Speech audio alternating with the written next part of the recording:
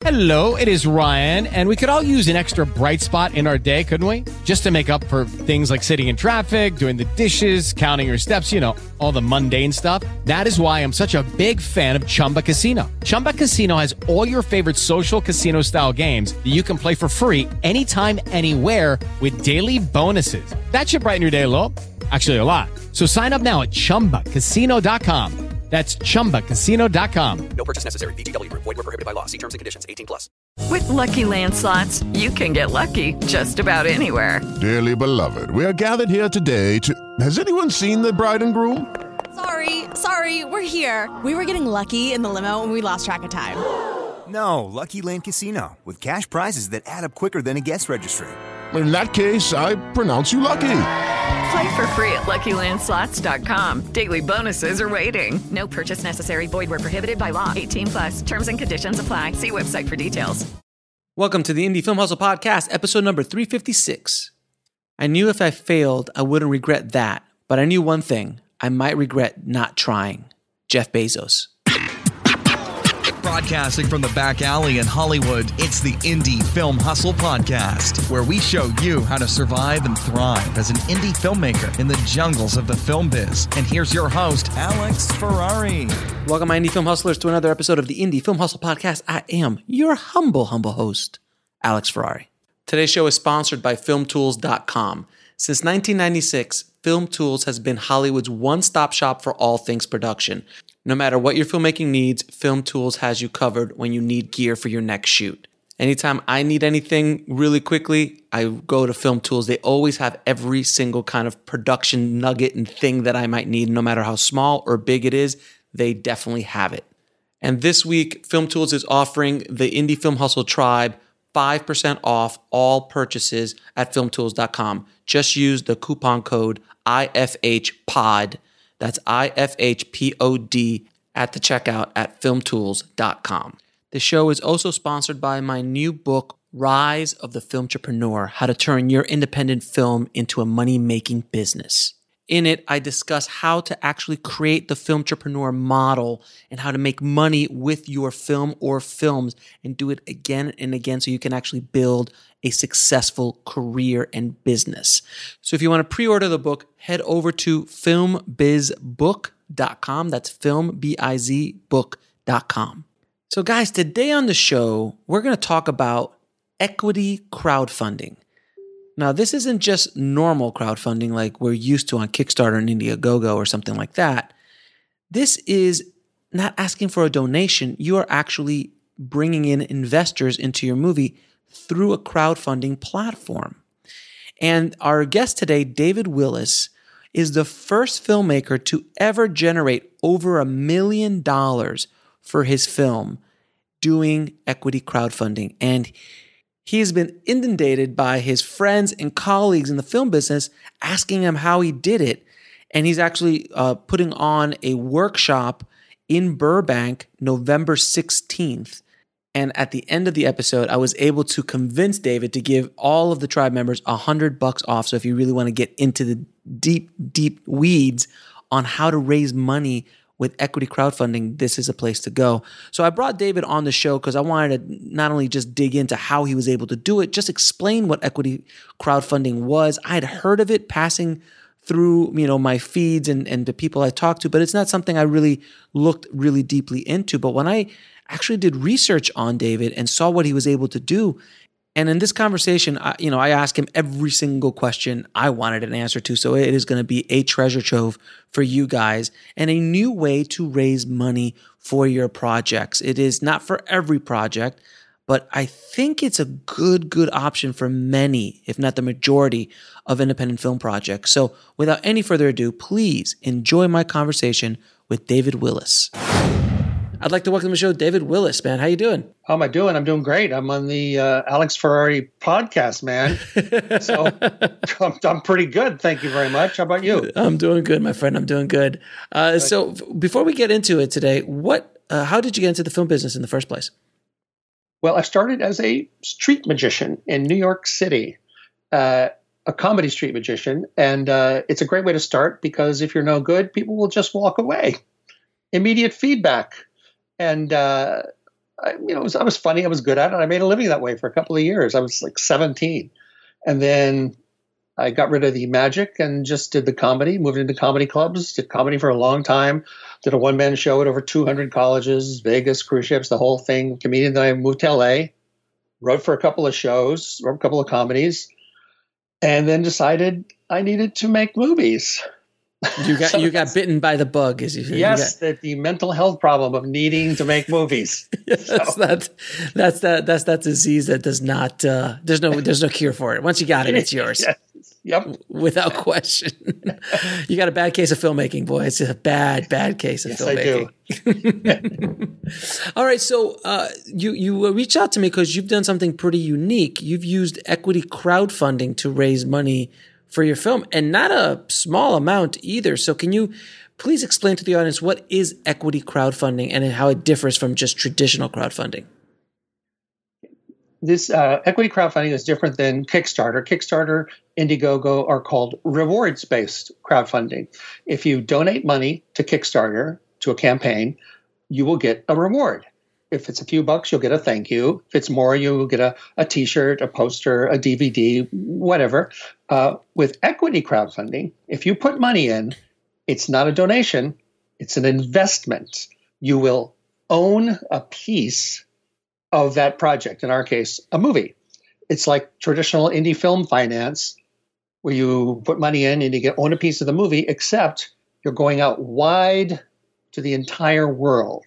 That's essentially the difference between the two.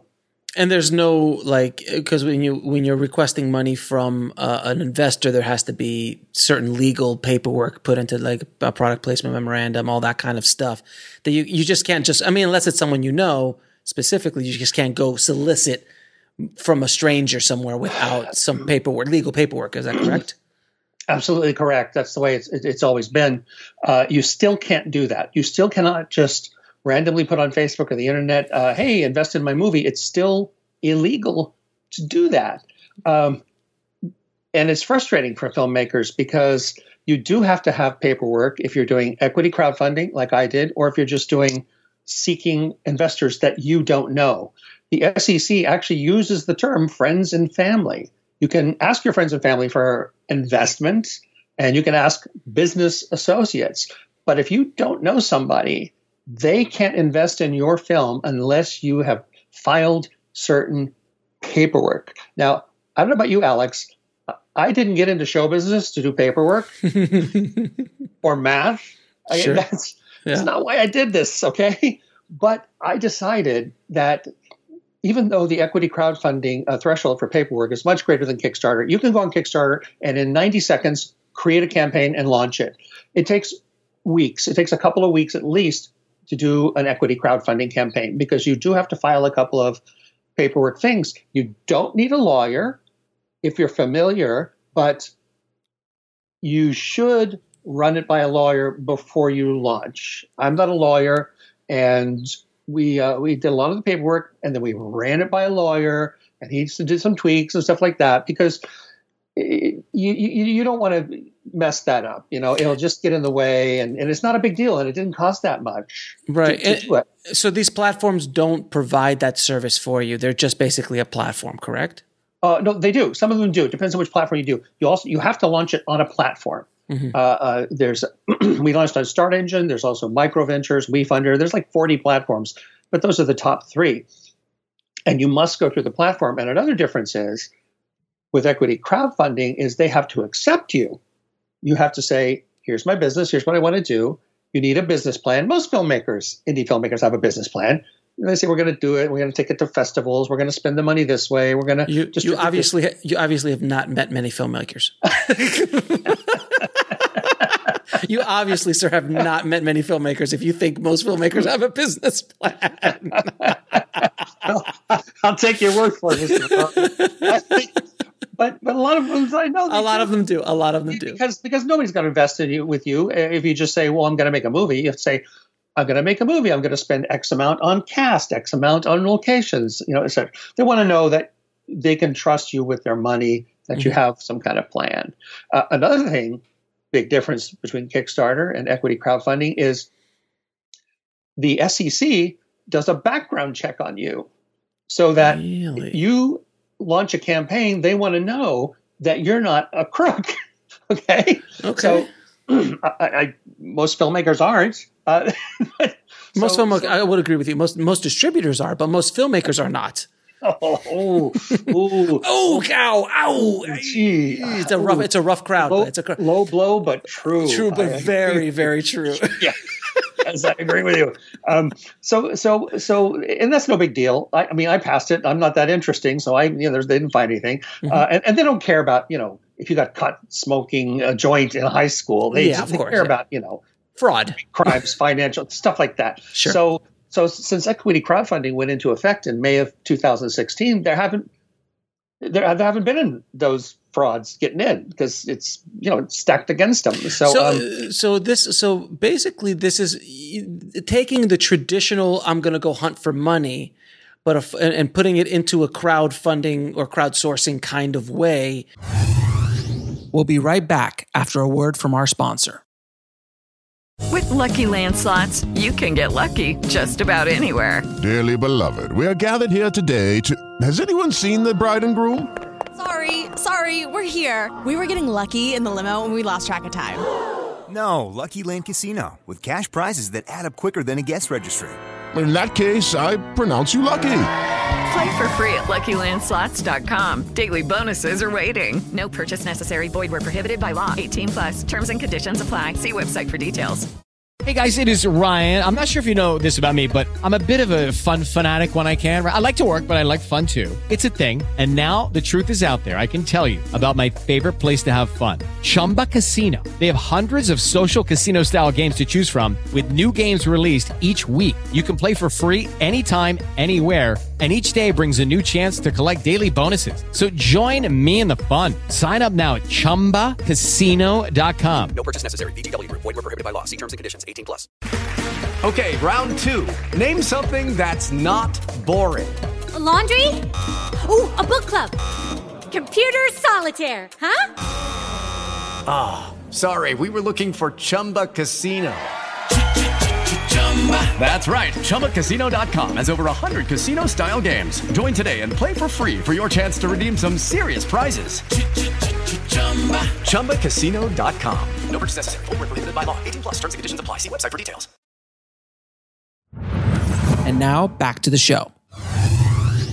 And opening it up to a lot of people because everything you're talking about is basically the traditional way of going out about to find you have to without the you could do it with a PPM and talking to a lawyer and get all the paperwork done, and then you physically got to go and hunt and send out platforms. But this actually allows you to go out to the world, and any Tom, Dick, or Harry can actually go in and spend $100 or whatever the minimum is to invest in your movie. So it's pretty awesome, actually. And there's so much regulation around it. It's actually really nice as well. Yes. It's the SEC.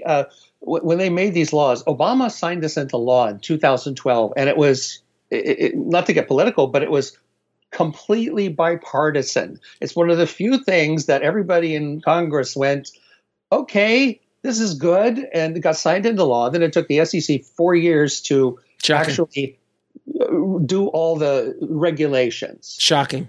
Yeah, well, and they continue to evolve the regulations and make it better. And they made it as easy as possible for ordinary folks like us to do this. They've actually made it pretty easy. There's a pretty low hurdle. Normally, if you want to issue stocks and do things like that, it takes hundreds of thousands, millions of dollars, armies of lawyers, etc. But we started with less than $2,000 in startup costs. Mm-hmm.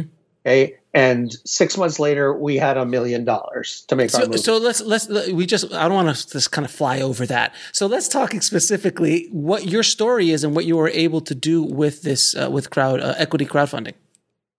Sure. Yeah, I did the rich person dance, the do-si-do, the courting of the rich people. And I'm in show business. I've been in show business all my life.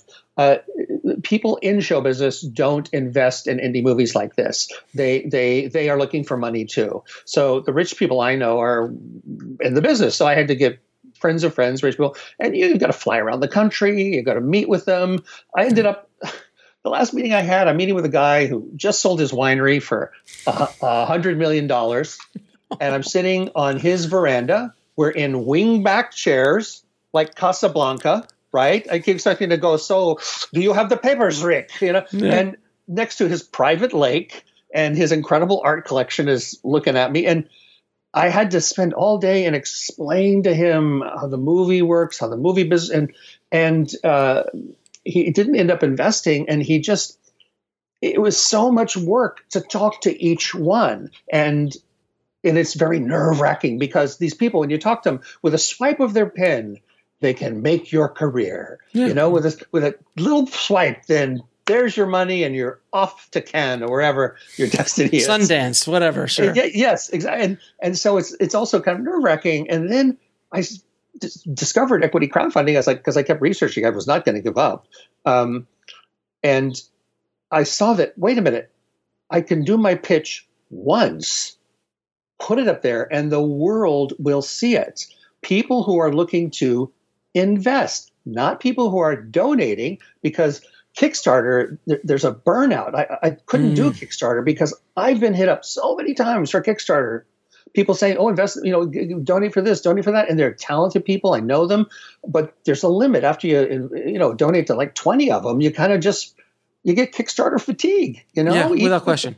Yeah, with the best of causes, but with the investment, you're telling them, I would like you to make money on this, as opposed to like you to fund me learning how to make movies or whatever it is you're doing on Kickstarter. And you're in a different playing field because there is a bit more paperwork. People take you more seriously because you're offering a commercial product. It's a business and it's also art. And so I said, okay, I got to do this. I got to this is it. If this doesn't work for me, then nothing will. And so I just studied really, really hard all the campaigns that were out there. And at this point, there only were like 100 or so. And I saw what worked. I saw what didn't. Now, was that 100 films or products? No, since Equity Crowdfunding started in May of 2016, there have been 18 films made. Wow, that's so no competition. That's called the Blue Ocean. Yeah, the Blue Ocean, Red Ocean. Right. Yeah. And you, Alex, I can't think of anybody more plugged into the indie film world than you, and you didn't know about this. Exactly. It's scary. I've heard of it. It flew by, but I never gave it a real second thought because you're like, oh, it's just crowdfunding again. I'm like, it's just another crowdfunding thing. And if I don't know about it and I'm in this world 24/7 talking to everybody all the time, I'm so glad I have you on the show. I think that's when you presented me the pitch to be on the show, you're like, hey, I made $1 million doing this. I'm like, I'm sorry, what? I'm sorry. Oh, and it's a Christmas movie? Wait a minute. There's something here. Let me investigate. And I was telling you off air, I'd seen your campaign float by me somewhere in I'd seen it when I went back before our interview, I was doing research. I went back. I'm like, oh, I've seen this before. I'm like, oh, I remember this, but I never really connected the dots. I'm like, oh, this just has to be another crowdfunding scenario. I really never took it seriously until someone said, oh, I made $1 million. So continue. Yeah, thank you. And just to be clear, I did not make $1 million. No, I raised $1 million. Excuse me. You raised $1 million. If the FCC is watching, if the FCC is watching, he raised $1 million. But that money went up on the screen. Believe me, it's better up on the screen than me buying a cappuccino with it. So, so I said I got to do this. I studied it intensely for like 6 months. I went my nerd brain, my writer brain, just went into analyzing every video that was up. How they said it, the production quality, every little detail. And I analyzed, why do I like this one? Why do I not like this one? For all kinds of businesses, a bunch of CBD technology, medical technology, a guy who was raising money to grow his business, which was vertical hydroponic farms that could grow so much more in one space, and these and corn and all this stuff that is like the future, electric vehicles, a jetpack. Some guy raised a lot of money for the first civilian jetpack. They've been promising that for decades now. I'm waiting for my jetpack. Well, it was. I mean, all kinds of businesses were doing this. So I looked at the ones that were successful, and I made sure that my video communicated what we were going to do, and communicated it in a successful way. And I got to tell you something. I was a little worried that I was going to have to turn into Mr. Pitchman, Mr. Infomercial. Hey, how you doing? Yeah, I thought it was going to have to be like cheesy and a salesman, and nothing against those people or that profession, but that's distasteful to me. And the big surprise I discovered is that the more I was myself, the more people connect, the more people want to be involved in the project. And that was extremely reassuring to me as a human being, that just be yourself. And I realized the campaigns that I watched, when they were being themselves, that's when I liked them, you know? Would you agree that there's, in this, now we're going into a much deeper conversation about the self in general, but isn't there, especially in the film business, but in many other areas of our lives, is that we are afraid of being ourselves. We're taught to not be ourselves. We're taught to actually be part of the crowd, do what everybody else is doing. So we actually hide who we are. But the ironic thing about it is that is the secret sauce to your success, is you being you, because there is nobody else like you. I always tell people, look, I can't compete with anybody else, and no one else can compete with me, what I do, because there is only me. There's only one me in the way I do it. And same way, like you, I would approach it completely differently than you would approach it. But that's the secret sauce. And I think that's one of the key to any kind of pitch or, just trying to connect with people, is just being yourself. I agree with you. And it does sound like going into esoteric territory, but it's like the primary lesson. And that's also why famous actors who are really good are that way, because they allow their quirks. If you do an impression of famous actors, there's always quirks you can pick up on, the way Christopher Walken talks. We'll be right back after a word from our sponsor. With Lucky Land Slots, you can get lucky just about anywhere. Dearly beloved, we are gathered here today to... Has anyone seen the bride and groom? Sorry, we're here. We were getting lucky in the limo and we lost track of time. No, Lucky Land Casino, with cash prizes that add up quicker than a guest registry. In that case, I pronounce you lucky. Play for free at LuckyLandSlots.com. Daily bonuses are waiting. No purchase necessary. Void where prohibited by law. 18+. Terms and conditions apply. See website for details. With the Lucky Land Slots, you can get lucky just about anywhere. This is your captain speaking. We've got clear runway and the weather's fine, but we're just going to circle up here a while and get lucky. No, nothing like that. It's just these cash prizes add up quick. So I suggest you sit back, keep your tray table upright, and start getting lucky. Play for free at LuckyLandSlots.com. Are you feeling lucky? No purchase necessary. Void where prohibited by law. 18+ terms and conditions apply. See website for details. It is Ryan here, and I have a question for you. What do you do when you win? Like, are you a fist pumper, a woo-hooer, a hand clapper, a high-fiver? I kind of like the high-five, but if you want to hone in on those winning moves, check out Chumba Casino. At ChumbaCasino.com, choose from hundreds of social casino-style games for your chance to redeem serious cash prizes. There are new game releases weekly, plus free daily bonuses, so don't wait. Start having the most fun ever at ChumbaCasino.com. No purchase necessary. VGW Group. Void where prohibited by law. See terms and conditions. 18+. And now, back to the show. And just when Robert De Niro talks, these are not smooth, speech school kind of guys. They're Pacino, themselves. Pacino. I mean, unapologetically themselves. I have to tell you, I saw this. One of my I had my office in a post house one day when I was still in post. And and out front, I just think is the best. And I'm sure, I don't know if you've ever seen it. It was a picture of Christopher Walken on photocopied, and it said, "We accept walk-ins." No, I've never seen that. That's so brilliant. And people would walk by and people would knock on the door. It was brilliant. Yeah. Oh, that's great. So you use multiple platforms to do this. Yes, I did. Once I made the commitment to do equity crowdfunding versus Kickstarter. And another thing, by the way, before I forget, the success rate of Kickstarter is 37%. Mm-hmm. Okay, which means 63% of Kickstarter campaigns fail to make their minimum. Which you can get you can get these statistics on Kickstarter itself. They have a lot of stats. The Kickstarter success rate for equity crowdfunding, 64%.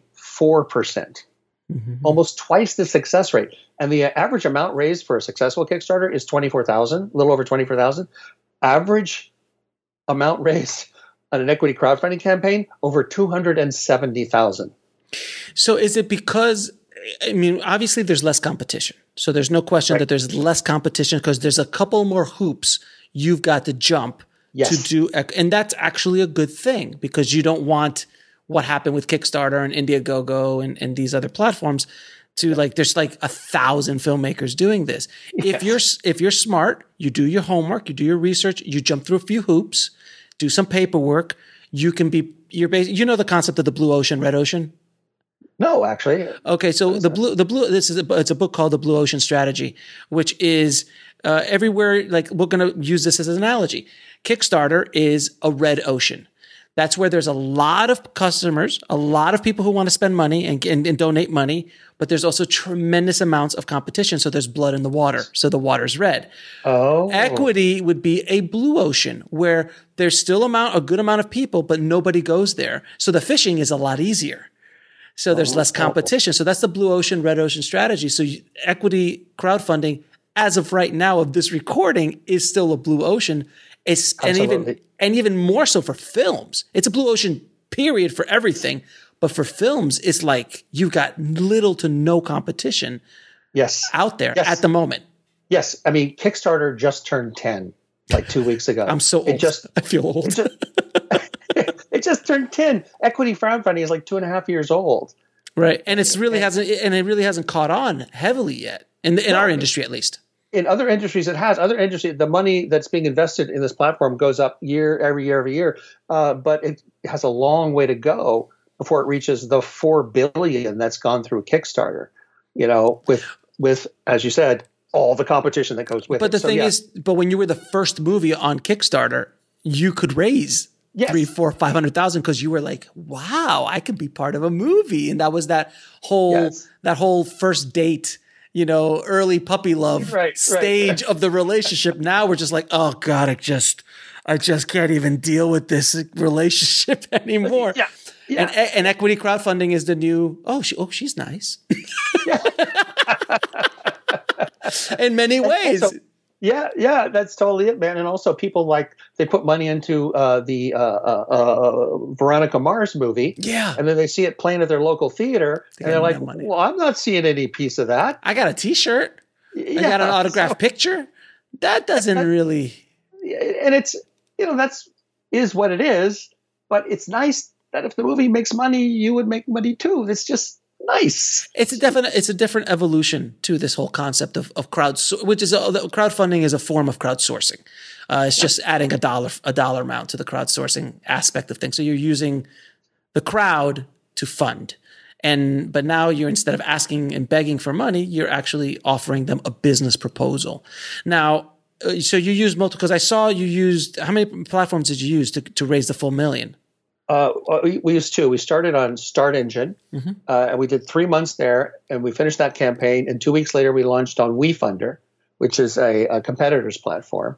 And they operate the same way. They each take a percentage. They have just different style, different website, different user base. Right. We're very happy with Start Engine, but according to my research at the time, there were about 100,000 users on each platform. And there was about a 60% overlap. 60% of those people would look at both sites. So I wanted to reach the 40% people on WeFunder who weren't going to Start Engine. And also at that point, because we'd done it for 3 months, we then knew what we were doing. There were a lot of small granular things that as you learn how to do them, they add up to a big deal that gets you momentum. So by the time we went to WeFunder, we knew it. And so we were raising over $10,000 a day because we knew how to reach our crowd. We knew how to reach the people who wanted to do it. But we ended up with only a little over 22,000 people visiting our campaign during the entire time. How many people actually invested? 893. And what was the biggest investment? I can't. The biggest investment. For privacy reasons, I can't say exactly, but it was six figures. Wow. Oh, so just explain. Walk me through how people can invest. So you said, because I'm thinking still crowdfunding, like, for $5 you get this, and for $50,000 you actually open ended, so somebody can actually come in and go, I know you only want $10,000, but I really want to invest $100,000. Let's talk. Yes, that's what happens. Is when you get the minimum investment is $100. If you're a filmmaker and you want to do a campaign, you can set the minimum investment higher. You can set it $500. You can set it $5,000. But you're cutting more and more people out if you do that. We kept it at 100, so that as many people, some people would invest and they'd say on Facebook, "Hey, I put $100 into a Christmas movie. I'll probably never see it again, but it's fun." And I'm like, okay, well, we'd really like you to see it again, but thanks anyway, Mm-hmm. and other people would put in, thousands. When you go online as an investor, you have to fill out a little form. It's not a big deal, but you have to say what your income is, which we don't see. We don't see it. Only the back end people see it. So that it's an SEC law. The SEC wants to make sure that you're not investing too much of your assets into this. It's there to protect people. Okay. So people who are high net worth individuals had like a $25,000 cap because of the way the formula works. So they would contact us. Excuse me. They would contact us, and we would do something called a Regulation D. Equity crowdfunding is called Regulation Crowdfunding, or Reg CF. Regulation D. All it is. It sounds like big deal. All it is you take that crowdfunding contract that you used to get on the platform, you have your lawyer make a few minor changes, and then you file a Regulation D form online. Very simple, very cheap, and that allows you to accept money from strangers who are accredited investors, which is an SEC term meaning about the top 3% of wage earners in the United States. And they're allowed to give you as much as they want with a Regulation D, and they give it to you outside the platform. It doesn't go through the platform. So in other words, they don't get a cut of that. Right, which they're fine with.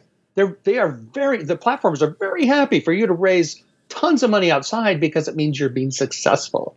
So does that money show up on the platforms itself, like as a total, or is it completely outside the? We posted it on our updates, so you could read there that it was coming in. But it's not in the final total.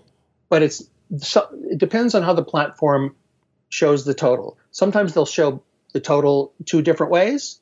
They'll say he raised $308,000 on WeFunder, and then WeFunder will put next to it total. They'll total that plus the Start Engine plus the private Regulation D stuff, and so they'll put the whole total. So it's whatever the platform feels like doing, but we put it on there so people know that we're getting the money. But let me put it this way: we raised about $550,000 on Start Engine and WeFunder together. The Regulation D investors doubled that. That's insane. That's insane. And you came to us. And by the way, this is a movie that doesn't have any, if I'm not mistaken, have any marquee major names in it, correct? No. It has some people where you go, "Oh, I've seen them. They're funny." Faces. But we'll be right back after a word from our sponsor. With the Lucky Land Slots, you can get lucky just about anywhere. This is your captain speaking. We've got clear runway and the weather's fine, but we're just going to circle up here a while and get lucky. No, nothing like that. It's just these cash prizes add up quick. So I suggest you sit back, keep your tray table upright, and start getting lucky. Play for free at LuckyLandSlots.com. Are you feeling lucky? No purchase necessary. Void where prohibited by law. 18+ terms and conditions apply. See website for details. And now back to the show. There's no Adam Sandler. There's no Tom Cruise. Nothing like that. Yeah. And so you raised $1 million for a Christmas movie that has no marquee actors in it, right. Which if you would have tried to do that outside of this scenario, I can't see it going well. I mean, it's a challenge. It's a challenge. Yes. From my experience, raising $1 million in today's environment of independent filmmaking. It's not the 90s. So it's a different world. This is a tough sell. But because of the equity, and I'm assuming because they saw other people investing and there was that kind of helps the situation? Yes. Wow. Yes. And another thing I like about it as opposed to Kickstarter is I didn't have to bug my friends and family. Right. These were all eventually a couple of my friends and family put in anyway because they heard me talking about it because I was obsessed with it. But maybe 6 or 7 friends and family put in, unlike Kickstarter, which is always always mostly it's mom, dad, Uncle Bob. Got it. Yeah. But the thing is, with this outreach, you don't just put your campaign on and sit back and say, money's going to magically flow. We had outreach to bloggers. We emailed 1,000 bloggers to get just like 20 of them to write about us. But those 20 who wrote about us really helped get us noticed. We did podcasts at the time. We did a lot of outreach, and we spent about $50,000 on Facebook ads. How much did you spend? 50,000, 50. So you spent, is that money from the raising of the money, or yes. Okay? So you use that as part of an investment back into the movie. Yes, and then the difference between that and Kickstarter is you don't have to wait till the end of the campaign. They'll give you the money out as you go. Oh, wow! Yes, you could cast, you could get in production, you can. Oh my God! So then you were targeting on Facebook certain net worth individuals. Yes. In certain areas. Who had certain likes and dislikes, like, hey, do you like Christmas movies and have a net worth of $20 million? This might be for you. Am I wrong? Am I wrong? No, you're not wrong. Not the $20 million part. Of course. Targeting people towards the end. In the beginning, we were targeting everyone because we just wanted eyeballs to come see us. Sure. But towards the end, we were targeting only people who made over like $75,000 a year. Because the average investment across all crowdfunding, all equity crowdfunding is $833 across ever since 2016 across all platforms. That's a lot bigger than Kickstarter. Kickstarter is $80, but our average investment was about $1,075. Our average investment because we targeted them towards the end. So there are a lot of factors involved in making the momentum work. And a lot of it had to do with the campaign and our video. And I'm going to sound like I'm bragging here because I am. The average rate at which people convert is the word they use, means somebody who looks at your page, who converts into an investor. Mm-hmm. The average rate for equity crowdfunding is 1/2 of 1%. That makes sense. Makes sense. Every 200 people who look at your campaign will invest. Okay, we never fell below 2.5%. That's great. Every 40 people. And then once we figured out really what we were doing in the last couple of months, we got up to 5%. So that's an insane conversion rate. It's kind of like open rates on email lists. Like, there's a certain level that it's hard to get back. And the reason we did is because 2 reasons. One, we really tried hard to find people who would like us. Okay. You find the people who go, oh, I want to do that. I'm so glad you're doing that. I would like to be part of that. Mm-hmm. You just got to find them. They're out there for every movie. So people out there who get you. And the second thing is we worked really, really hard on our campaign page, and every second of that video, every little tiny thing. It's tight. I saw it. It's tight. Oh, thank you. And we put so much work into that because those 2 things, finding the right people and having that video that really, really works, that makes the conversion rate really high. So that sounds well. I mean, I'm sold. It sounds like, where do I sign up? How do I do? No, I'm joking. But this does actually, it is just another option of many options out there to raise money. But again, this is not raising the $10,000 or $15,000 movie. We're talking about $1 million, which is a lot of money for an independent film. Yes. In today's world, with no marquee stars attached. I mean, it's actually almost unheard of.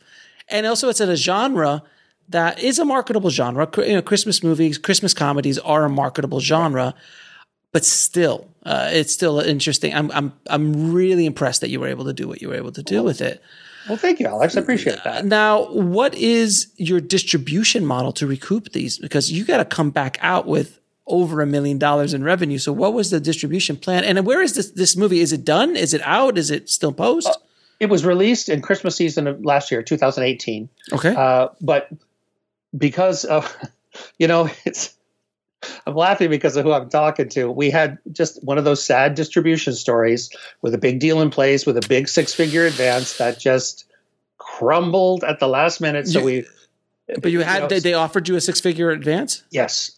We had, it was all great. And then it fell apart, and it's show business, right? But the problem was we then had to scramble last minute. So we didn't get out. We didn't get out on the platforms till December 4th.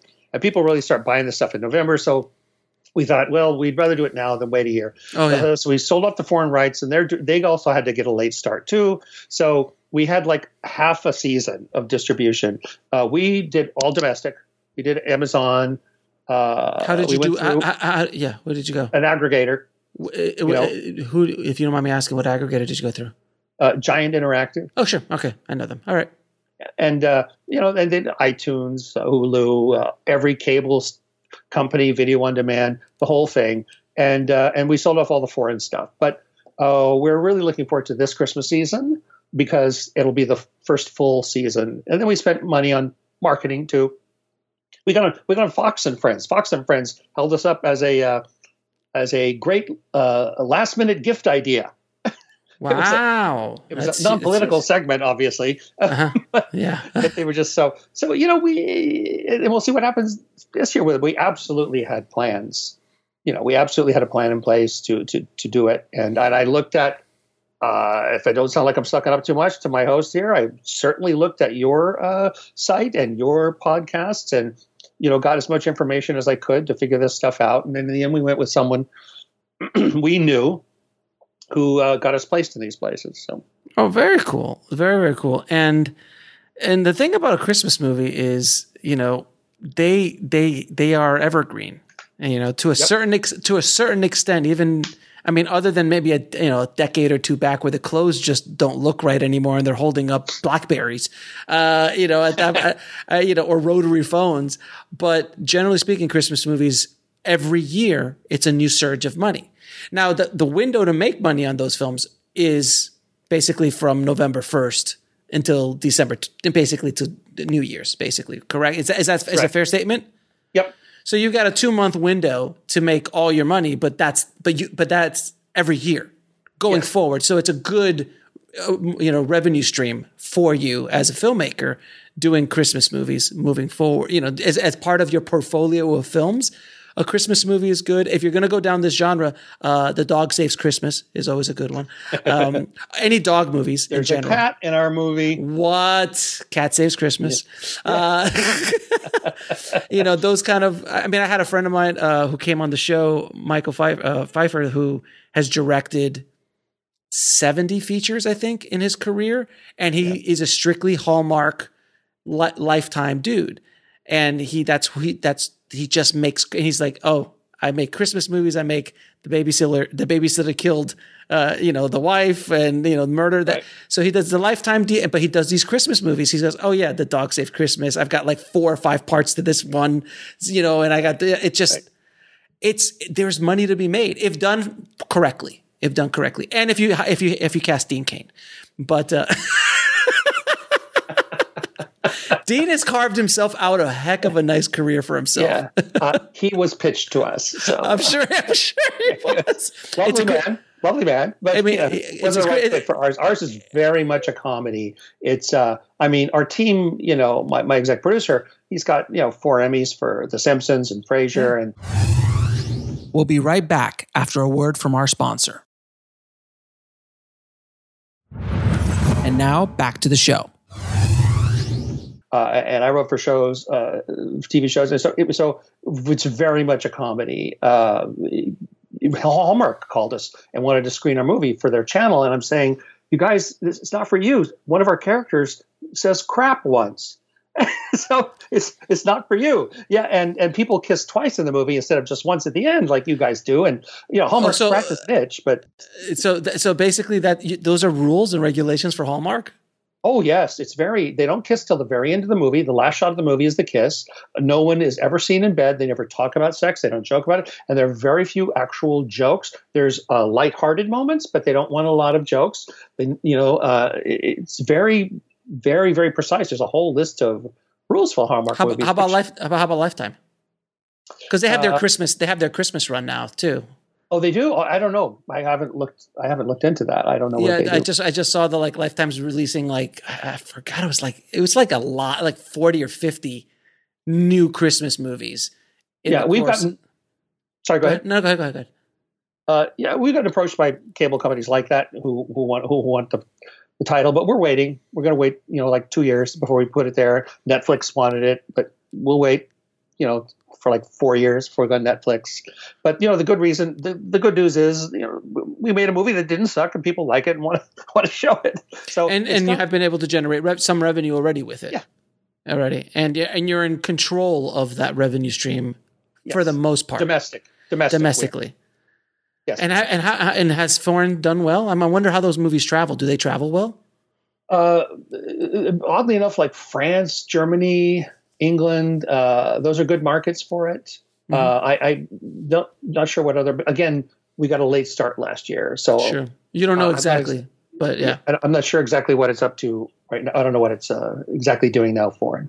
Yeah, and this is a weird thing because as an investor, you're like waiting, like, okay, when am I going to get my money back? I'm like, well, we gotta wait till next year, guys. Sorry, like you have to wait because during the year, I'm assuming there are some this minimal sales. Yeah, minimal, exactly, minimal. But the investors, I was talking to an indie producer who's got a lot of credits, and he said, that's great what you did, David, but he goes, I don't want to deal with 893 investors like you have.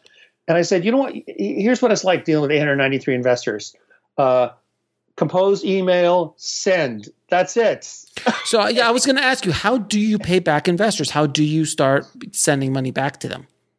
Well, you have a service that shows what ratio everybody has.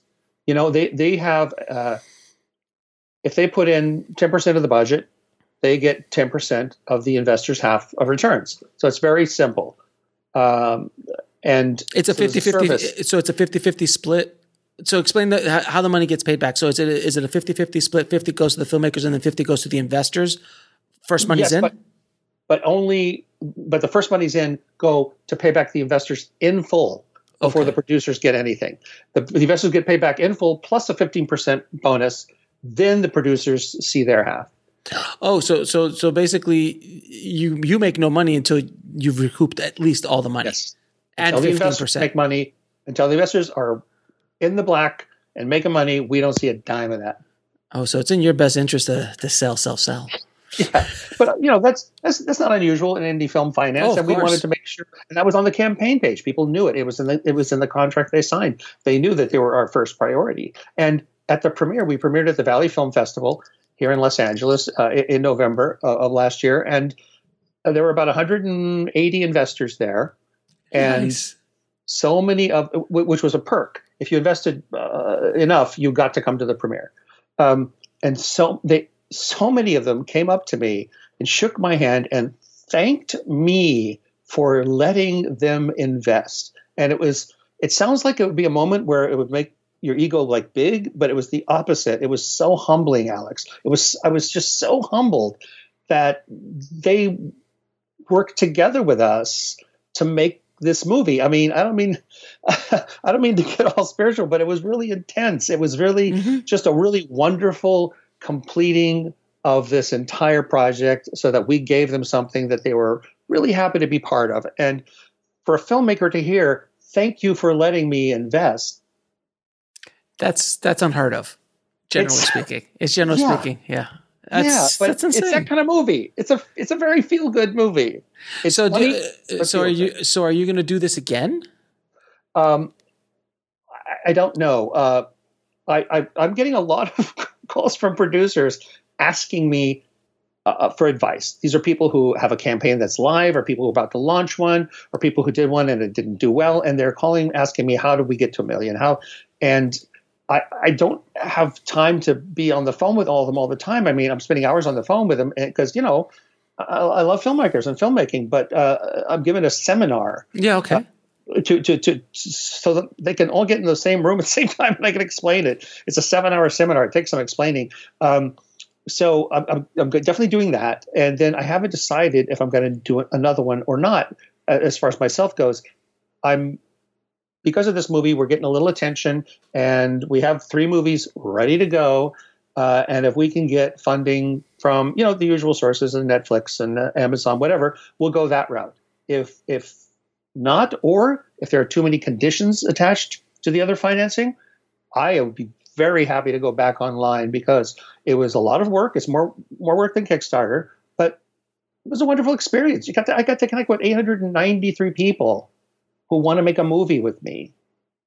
And as an artist, you get to be an artist, and you get to, no one's going to be over your shoulder going, you need Dean Cain. Yeah. We can't move forward unless Dean Cain and the puppy, and not that puppy, but the puppy from Santa Paws 4. That's the star puppy. He's huge. He's huge in Germany. So yeah, and see, people are probably laughing at it, and I'm laughing too, but that's not far from what happened. Am I wrong? No. But and it's something as ridiculous, and it would be something as ridiculous. The Dean Cain part I get, because that makes sense, and I've heard nothing but good things about Dean. I'm not trying to pick on Dean. Poor Dean. Dean, I've heard he's a good sport, and he's done. I'm a fan of his work as Superman and many other things he's done. But there would be a producer, some moron in the back of the room going, I know the puppy in Santa Paws 3. And that's the dog we're going to use in this one, because we can market it saying from the dog from Santa Paws 3. Yep. And people listening going, Alex, why do you know about Santa Paws 3? Is it because I have children? I have children who are young. That's why. And I've seen every Santa Paws, Air Bud, all those damn the Air Bud guy, whoever came up with those Air Bud people, like those filmmakers, the Air Bud everything, the Santa, like they've built an empire around a dog and a basketball. Like that's the logo of their company. It's like fascinating to watch. Yeah. But we will put links to your when is it happening, by the way? This November 16th here in Burbank, California. November 16th, 7-hour all day long in-person seminar. It is not going to be simulcast. It's not a webinar. It's in person, because there's too much Q&A. There's too much back and forth. I have to address people's particular campaigns, and the video has to fit them. I'm going to spend at least 90 minutes discussing videos and how that works, because I've seen good filmmakers put up campaigns, and they're good at what they do, and they're personable, but they're doing so many little things that if they just changed like 4 or 5 little things, they would have raised twice as much money. And so, but there's a strategy. There's a strategy to, like, there's a script. There's points. There's story points. There's things that you have to hit in those, and the timing and all that kind of stuff to do crowdfunding videos in general. It is something that you have to do. Yeah. And by the way, if you do equity crowdfunding, you can raise any amount from $10,000 to $1 million. You don't have to raise, $1 million, whatever. The lowest one I saw was somebody who raised $15,000, but they didn't put much work into the campaign. But a couple of horror movies just raised low 6 figures. I think 140, one for 170. But that's insane. A guy with a quirky comedy called Take Me to Tarzana He just raised, I believe it was $172,000, and with a very simple video, very clear, direct, simple video, and they had some credits. We'll be right back after a word from our sponsor. And now back to the show. But they didn't have tons of credits, and some of these people who are starting these up, they don't have a lot of credits. You don't need it. What you need is for people to connect with you and believe you're going to do what you say you're going to do, and they'll sense it. They'll sense it. They'll know. It is right now, this is, and not to kind of over sensationalize this, but it is kind of a gold rush right now because there is no competition. That's why the quirky guy with the, whatever Tarzana movie is like, if you put that on Kickstarter, he would never would probably not raise anything. But because he's in this, or raise less, let's say. Just a lot more competition there. You're talking about this blue ocean that is pristine and there's fish everywhere and it's so nice. And all you got to do is just understand to put out the lure just right and you'll be able to catch some fish and help and get some investments. And people just don't know about it. They just don't know, or they have a lot of misconceptions about it. I was talking to somebody who's a longtime indie filmmaker, and he goes, "Oh, you can't do that. That violates the blue sky laws." And I'm like, a blue sky law? Yeah, exactly. He knows what a blue sky law is. Blue sky law in 1933. Holy Jesus! During the Big Depression, they passed laws to stop people from investing in stocks. This is the original law came from. You had to be rich. They made the law. You got to be rich to invest in these stocks because people were selling stocks that nobody understood. And when they sold the stocks, they would say, hey, you buy this and it's blue skies from here on for you. So it was a sales term from the friggin' Depression. So they made these laws called blue sky laws, which means you can't go around telling everybody it's got to be all blue skies. Okay. And that's how it came about. And with blue sky laws, also what it means is if you want to offer your investment to the public, now you just file these couple of forms with Equity Crowdfunding Platform. With the blue sky laws, you had to file those forms in every individual state.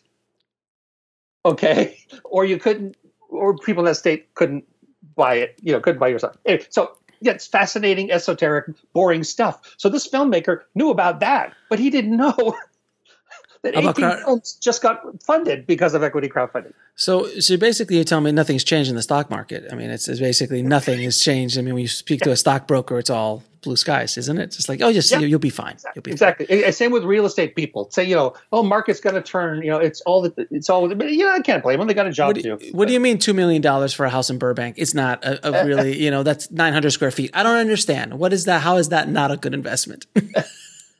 From 1933. It is work. It is work. Yeah. But one of the things, and I think you'll get this, Alex, one of the things when I said I'm going to do this is I thought, okay, what if it falls flat? What if people aren't responding? People can make comments on the campaign page. In fact, the law is you can't talk about the details of your campaign except on that one official page, because the law says, the SEC says they want everyone to have the exact same information. So you can't go whispering on a Facebook secret group saying, hey guys, everybody's same information on that page and people can ask questions. I answered 200 questions for each campaign. Okay. But it's work, but the benefits are high. But I was afraid. I'm not ashamed to say I was afraid this is going to be my face out there. And if I didn't raise this money, if I only raised 20, 50, it was going to be embarrassing. But I thought, okay, I am more afraid of never making this movie than I am of having this campaign fail. And I took the lead. I'm not Tony Robbins. I'm not one of those types of speakers, but man. But to be fair, you did have giant snowmen behind you, so that really did help. I mean, the other thing, if you are afraid, unlike Kickstarter, if you do one of these equity crowdfunding campaigns, you fail, they take it down. Oh, it doesn't sit up there forever. Yeah, Kickstarter stays forever, but equity crowdfunding goes away.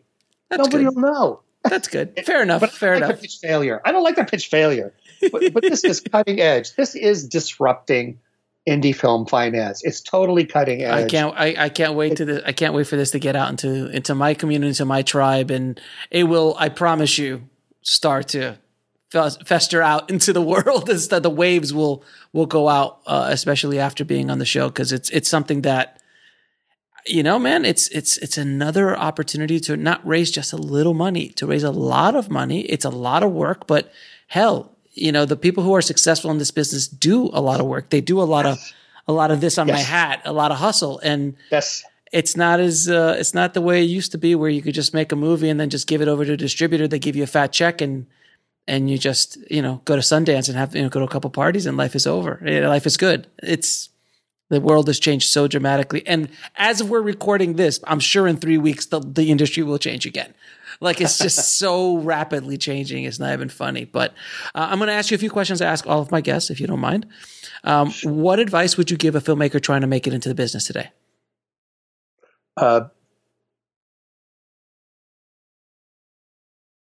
Don't be afraid to express your original voice. Your original voice is what people are looking for. Those are the kind of films that stand out. If you're trying to make everybody happy, if you're trying to be bland, nobody's happy. Be your own original voice, especially to writers. If you're a writer-director, write your voice. Preach, preach, preach, preach. What is the lesson that took you the longest to learn, whether in the film business or in life? The longest lesson to learn, whether in the film business or in life. That's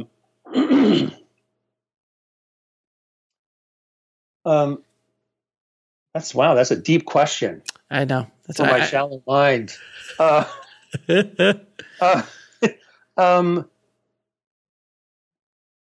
Find your tribe. Find the people to work with that reinforce you, and you reinforce them. It's very easy to get bitter in the show business. It's very easy. Yes. You can see these people everywhere you go, and they get bitter. And I understand they've been sitting with what they think is a brilliant script, and it's not getting made because they don't like to network. They don't like to get out, so no one sees their brilliant script, and they let anger dominate them. That won't help. That's not going to help in any way. Take action and find people who reinforce what you do, and you reinforce them, and you guys will rise up together. I've said this 1,000 times. Every filmmaker knows an angry and bitter filmmaker, and if they don't know the angry and bitter filmmaker, they are the angry and bitter filmmaker. Yeah, is that fairly true? Yeah. Yep. And sometimes when we were on the campaign, some people would post on Facebook, "Oh, this is bull. This is a ripoff. It's a scam. It's a scam." Yeah. And I would answer them. I would make the assumption they were not a troll, and I would answer them honestly. I said, "Please go look at the page, look at our credits, look at what we've done, look at look at the pitch for the movie, and then just look at us and give us a chance. And if you have any questions, I'm happy to answer them." One of the big things you got is, it's going to be Hollywood accounting. And then they would link to the Wikipedia article on Hollywood accounting. And I'd say, yes, we've been doing this a long time. We have been victimized by Hollywood accounting. That's why we're doing this. Just like Forrest Gump never made a dime. According to the studio, Forrest Gump was still in the red in today's world. Now, what is the biggest fear you had to overcome for making this film, or even launching this campaign for that matter? The biggest fear is fear of failure. Fair enough. It's what drives it. It's what drives a lot. And only my fear of not making the movie was bigger than my fear of failure, which is why I leapt ahead. And I'm not shy. It's not my first day on the job. But when you're putting your face out there saying, "Invest in me," you're naked to the world, man. You know, that's it. Okay. And if people reject that, they're rejecting you. So, but I thought, I really, really like this movie. I like this story. We've done table reads with it. Audiences laugh. It's connecting. We'll be right back after a word from our sponsor. And now back to the show. And I have to tell this story. Good for you. I know it sounds so simple and basic, man, but yeah, that's where I finally got to a point where I just had to make my movie. I was like, I can't. My fear of whatever, I have to break through it. And I think a lot of us as filmmakers have to break through to get to that next level.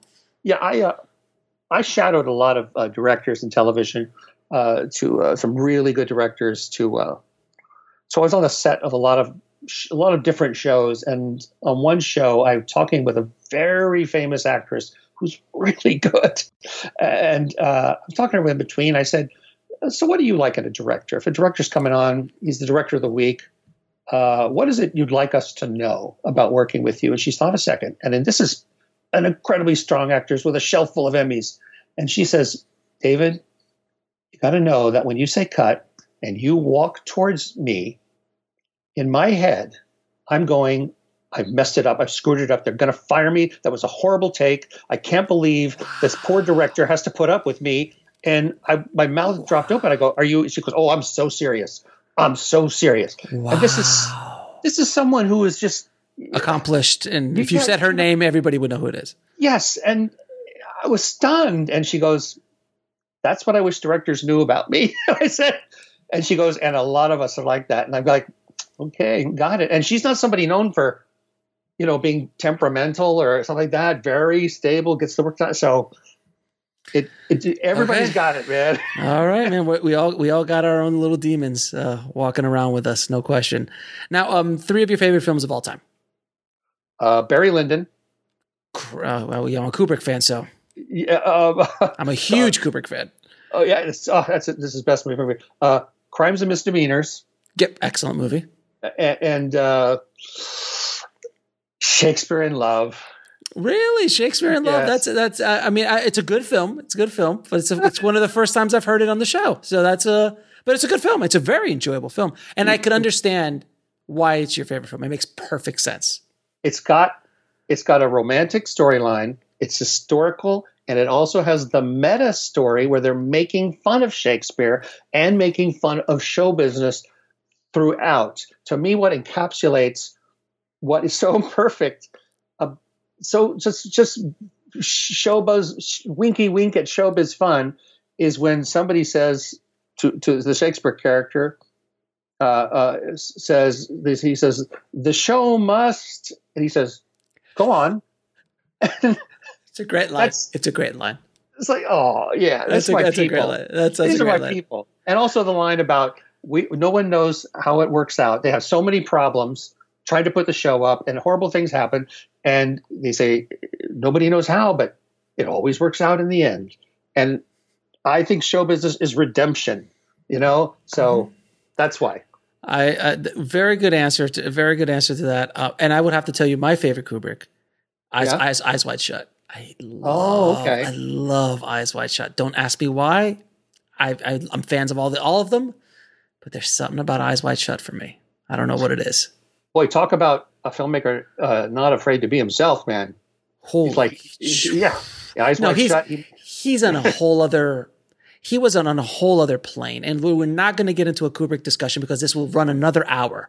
But yes, he was definitely an original and did what he wanted, how he wanted it, and there'll never be another one like him, without question. Now, where can people find you and more about your seminar and about you?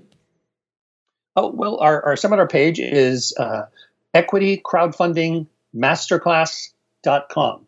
I know it's a mouthful, but that's what it is, equitycrowdfundingmasterclass.com. There's a whole page about me, and there's a page about explaining. There's one page just explaining what equity crowdfunding is, and there's another page giving some of the really granular details that we're going to go into in that class, so that if somebody does an equity crowdfunding campaign, instead of raising 40 or 50, they can kick that up to 150, 250, whatever. I studied it so intently.